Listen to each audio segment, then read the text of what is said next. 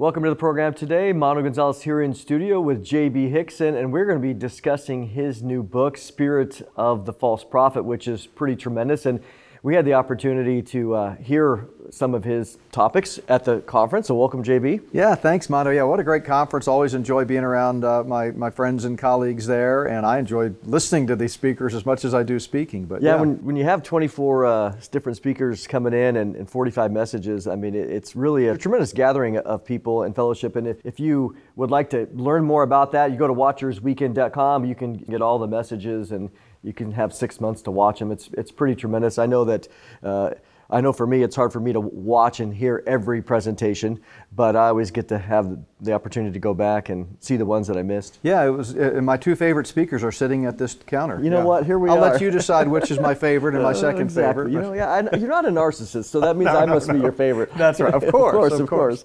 Well, so we're talking about, again, what really is volume 3 in your series. Yeah. For the audience that might not know about your first two volumes, let's kind of give a background on those. Yeah. So about 17 years ago, I kind of woke up to the reality of the way the world really works from a biblical perspective. But providentially, the Lord allowed me to kind of go down the rabbit hole and understand what is called the Luciferian conspiracy, which is Satan's plan to take over the world and kind of usher in a one-world system precisely the way the Bible says he will. I realized as I was studying all of that, there's another key figure in the end times that doesn't get a lot of attention. In Scripture, he gets comparatively less coverage, than the Antichrist, actually significantly less, and that's the false prophet. So Revelation 13 talks about him. He's mentioned a few times in Revelation, but he's kind of the second in command.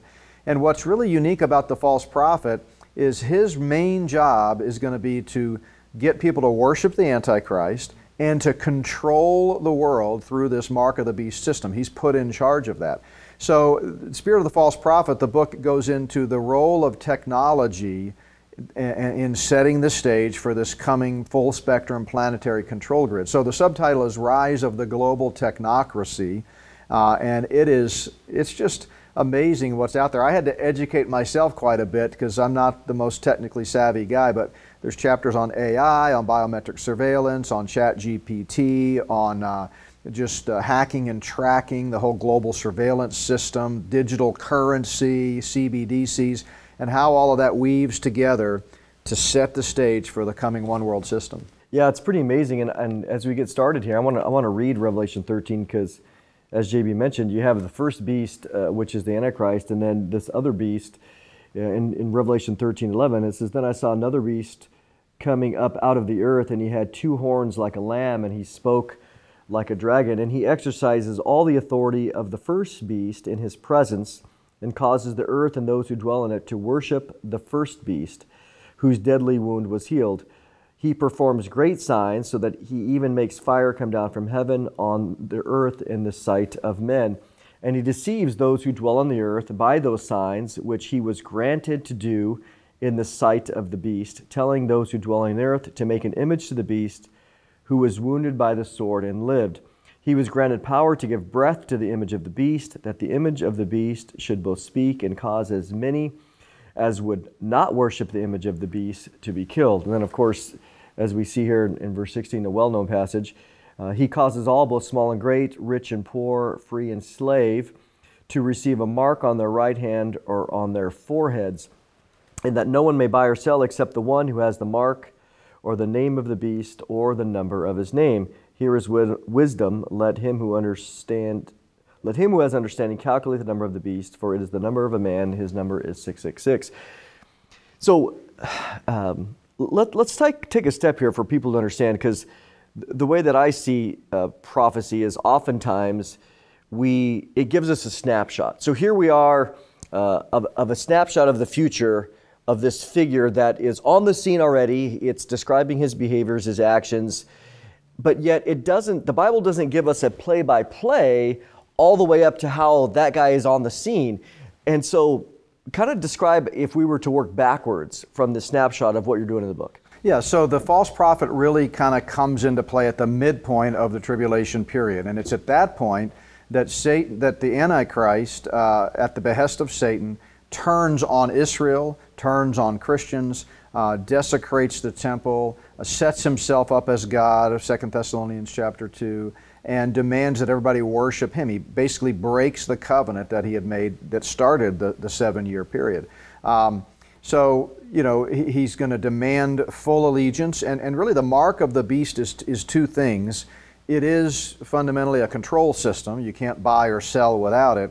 But in and of itself, it's also a mark of allegiance. It's basically people's way of showing that they are in fact worshiping the Antichrist, which is why no believer will take the mark of the beast. And they won't take it accidentally. I mean, they're making a conscious decision. Oh, correct. Yeah. And people, not to get too off track, but people often misunderstand the whole issue of the mark of the beast.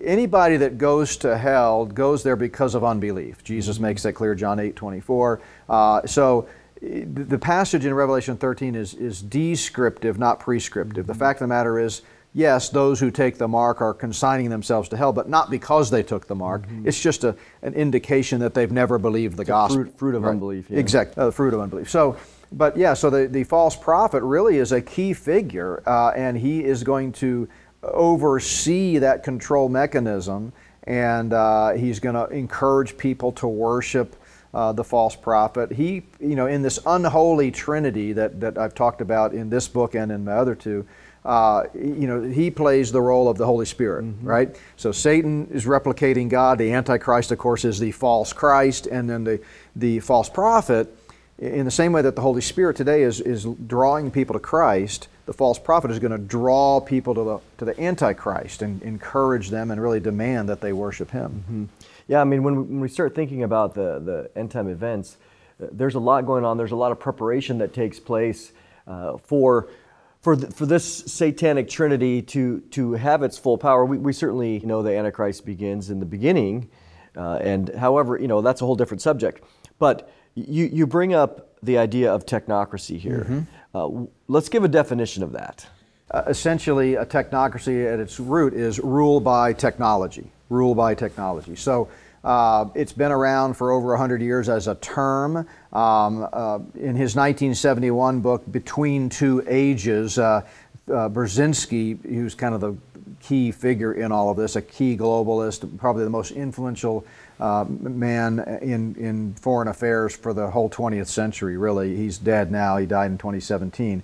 But his book in 1971 really was a blueprint for rolling out this technocracy. And he said, the post-industrial society is becoming a technotronic, he called it, technotronic society, a society that is shaped culturally, psychologically, socially, and economically by the impact of technology. So bottom line is the beast and the false prophet are not omnipresent, omniscient, or omnipotent, so they're going to need help in this full spectrum control grid. Technology really is the answer to a lot of the questions we have about how prophecy will be fulfilled. And already, and this is what we get into in the book, the stage is being set so that the Antichrist and false prophet can step in, hit a few buttons, pull a few switches, and just like that, we're in a prison planet. Yeah, and when you look at the descriptions of, again, the Antichrist and the false prophet in this sense, the whole system is based on technology. This is really the key to everything, in that the Bible gives a snapshot, but we were never there, in ancient times, or even as we're getting up, and now we're finally coming to the place where I would say that technology is catching up to what the Bible has said from the beginning. But we're going to take a little break here where you can see how to get our magazine, because in the magazine, we follow these exact topics as well. We try to keep you updated on all the things that are happening as it relates to the coming beast system. So take a listen. In case you haven't noticed, the whole world is spinning out of control. But we are not surprised, because many of the things taking place were prophesied in the Bible thousands of years ago.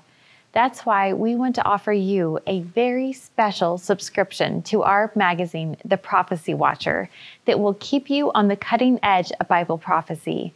Stay informed on prophetic world events. Follow the nuclear threats from Russia and Iran, China's march to world domination, the likelihood of another global pandemic, the rise of artificial intelligence and transhumanism, war in the Middle East, the UFO phenomenon, and the latest technology preparing the world for the mark of the beast. With your gift of $50 or more to support the worldwide outreach of Prophecy Watchers, you will receive 12 issues of the magazine in either print or digital format. You will also receive 10 bonus DVDs. This special offer is available anywhere in the United States with free shipping included. Don't wait. Pick up the phone right now and call the toll-free number on your screen or visit us at prophecywatchers.tv. Stand with us today and help us take the message of Christ's soon return to the whole world. Well, welcome back, and we're talking to J.B. Hixson here about your new book. We're kind of establishing that the Antichrist and the false prophet, these guys are high-tech guys, right? And that they're not doing it alone. Talk about a little bit, you bring it up in your chapter on technocratic tyranny, kind of the ways of the twilight of America. I mean, people want to know. I mean, we're Americans. Where's America in prophecy? If you want to get a good response, you always have that in your title. What do you see as happening as it relates? You mentioned the twilight of America. Explain that. America is a stumbling block for the Luciferians.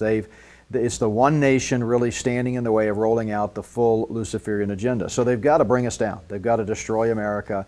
And they've been working in earnest to do that really since the turn of the 20th century. And I give the history going way back to the founding of America in my previous book. But in Twilight of America, in that section of this book, I'm essentially explaining how all the system is already in place. They're already tracking us. We already each have a bit bucket in these massive server farms in places like Sandy, Utah, and so they're tracking everything we say, everything we type, everything we speak and hear, and what websites we go to, and all of that.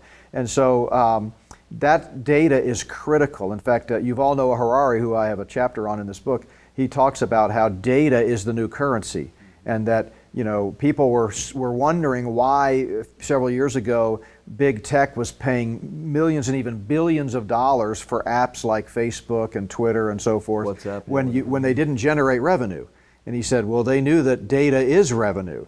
And so by harvesting all this data, they now have the power to do incredible things, the kinds of things that will make the Antichrist and false prophet look omnipotent, even though they won't be. But using technology, they can approximate that. Let's talk about that for a minute in the sense of, I think we've all had, maybe you've experienced this too, where we were talking about this at dinner, where you're just sitting around talking with friends and family about something, and then we just had this last week when we were traveling. Somebody was talking about sweaters or something, and then all of a sudden, she wasn't searching for sweaters, but all of a sudden sweaters come up on all specifically yellow sweaters. It was the weirdest thing.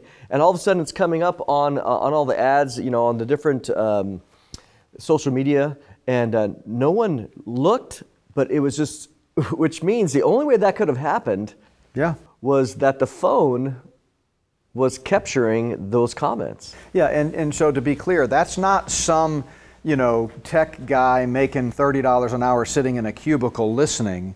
That's AI. Mm-hmm. AI is listening and then running the algorithms, and based on what you type in. It's the same type of technology that completes your sentences on a text or email or those types of things. It's all large language model generative technology that can make predictions, but it's getting to the point where their predictions are 99% accurate. So it knows what you're going to say. And I've noticed in my own use of technology how much better it's gotten. I mean, certain terms and words that are not, commonplace, especially when you think about a conservative, dispensational, theological, subset, and terms that I might use in a conversation, it knows them, and it's going to repeat them. And, we talk about AI a lot in the book, and I give some examples of some collaborative efforts with AI that just blew me away. Well, let's talk about your introduction here. Yeah. Talk about that? Yeah, sure. Because honestly, the way you set it up, I started reading the book, and I'm reading this, going, man, this is how, man,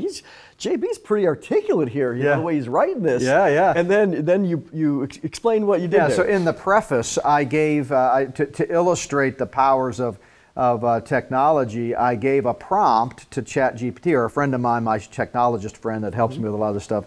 And the prompt was, Your role is to be a Christian author writing an introductory chapter for your new book about how the false prophet from the book of Revelation might use artificial intelligence to bring about a one world system for global dominance. And so the first several paragraphs are my collaboration with him. Now, I couldn't just use it verbatim because it had some, issues. There were some word choices and some high-level connectivity issues that just didn't really make sense. But the flow, the theme. But the flow, I was stunned when I read the first draft of it. It was like, yeah, pretty well said. And that's just was total AI, And so it's just a powerful example right out of the chute in the book of how you can use AI. And then I talk about kind of how that came about. But there are other transcripts later in the chapter on AI where I had a conversation with the help of my friend Shane with AI Jesus, this fake Jesus, that are just stunning. And people are flocking to those apps. There's multiple apps out there claiming to be Jesus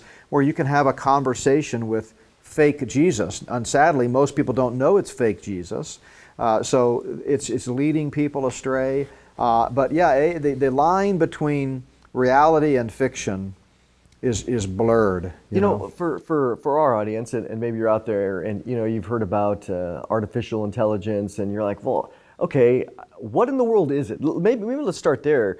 What is artificial intelligence, and what are some of its constituent pieces? Yeah, so artificial intelligence basically is a bio-digital convergence where man kind of can replicate machine can replicate everything about man. So using artificial means, in other words, non-biological organic means, you can think, act, function. It's software. It's software. It's software. It's okay. computer software. Technology, but it's replicating mankind. And where it really gets dicey is what's called embodied AI, where they take a robot, and so just picture the quintessential robot, like R2-D2 or something, but now it looks exactly like a human. They've got it down to the skin, the tones, the flexibility, the facial joints, expressions. Facial expressions, everything. And then you implant it with an AI software like a ChatGPT or some other large language model.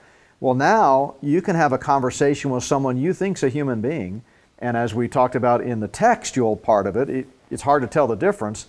Well, now it's hard to tell the difference between a human and an android. And that's really what we're dealing with. I have one example in the book where at a conference, I think it was over in the UK, they had an embodied AI and they asked it, what is the scariest scenario you could envision that happening with AI?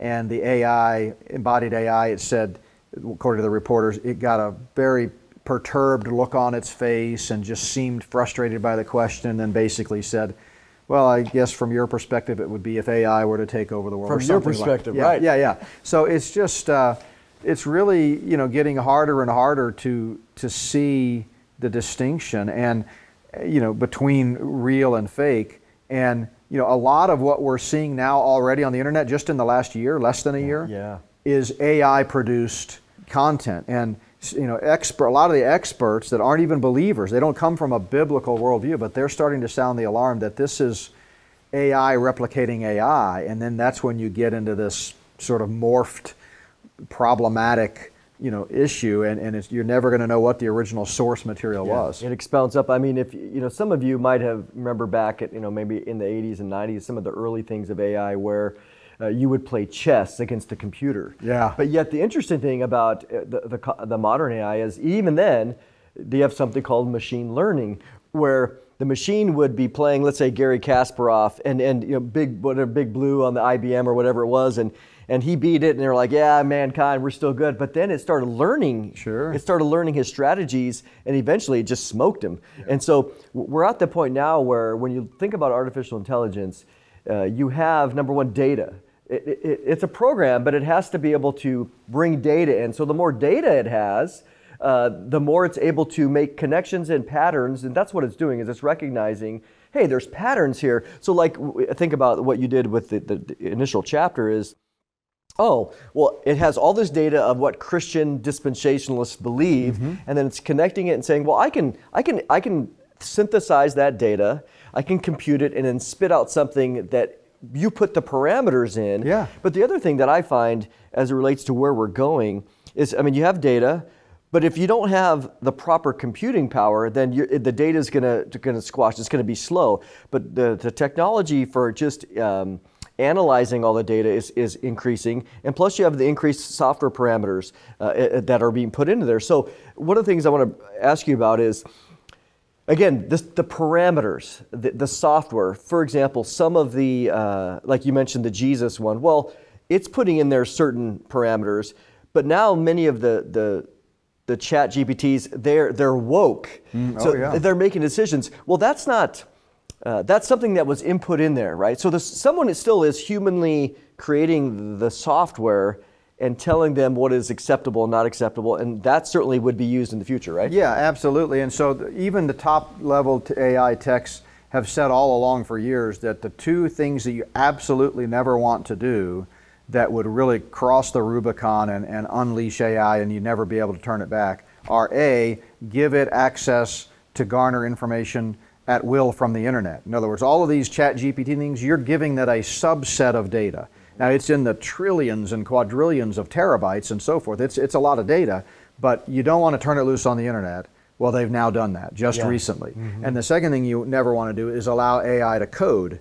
Well, now AI is coding. So essentially you're giving it the tools to have a mind of its own. And to enhance itself. To overcome other things. And that's what's happening. And so it's an incredible time that we're seeing. I mean, it's the stage is being set. In all three of these books, essentially what I'm doing is saying, here's what the Bible says is going to happen, like you said, a snapshot. But what do we see happening now? And it's kind of like when you go to the eye doctor. I have terrible eyesight, so I'm always going to the eye doctor. And they put that machine up to you, and they twist things, and they say, better now or now? And eventually things come into just real crisp, clear vision. Well, that's what's happening now. What used to be blurry 10 years ago, 20 years ago, 50 years ago, is all kind of coming into view, and we're seeing Scripture, come alive before our eyes in ways we never thought it would. Yeah, it's so amazing because, again, we have the snapshot, and then we're wondering, well, how is that going to happen? Well, now we're seeing the methodologies and the things that are going to make that snapshot come to be real. Well, we're going to take a little break here. You're absolutely going to want to get JB's book because, again, he documents all the things that we're seeing. And to me, this is a tremendous way to show people, number one, the truths of Scripture and the truths that the end times are here. We're living at the end of the age, but also to remind them that they need to be ready and have the gospel in their heart so that when the rapture does happen, they can be taken out. So take a listen. Globalism is marching full speed ahead, taking us down a road that leads to the Antichrist. Where does the world go from here? Is there another Great Depression on the horizon? Or the so-called Great Reset? JB's last series on DVD was appropriately titled, What in the World is Going On? I think we're all asking ourselves the same question. The false prophet, described briefly in the book of Revelation, occupies a small place in the Bible, but he plays a big role in the tribulation.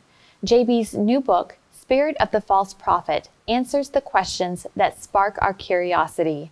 It's available for your gift of $30 or more, with shipping included in the USA.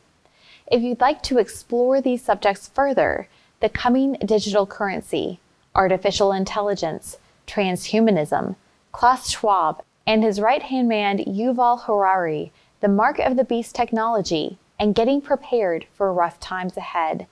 We've packaged all three of JB's books, The Spirit of the Antichrist, Volumes 1 and 2, and the new book, Spirit of the False Prophet. The J.B. Hixson book collection is available for your gift of $75 or more, with shipping included in the USA. As a bonus, we'll include 2 of JB's recent conference presentations, powerful messages that will prepare you for the future and educate those in your circle of influence.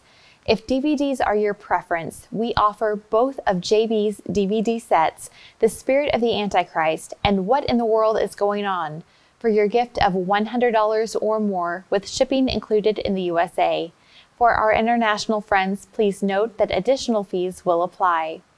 These 2 sets include 18 DVDs and 27 end-time message presentations, and will include the 2 exclusive live conference presentations as our thank you for supporting Prophecy Watchers.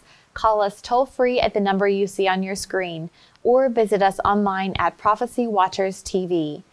Thanks for watching today. As things heat up in the Middle East and all around the world, you can always count on Prophecy Watchers to share the good news of God's plans for the future. The best news, Jesus is coming soon.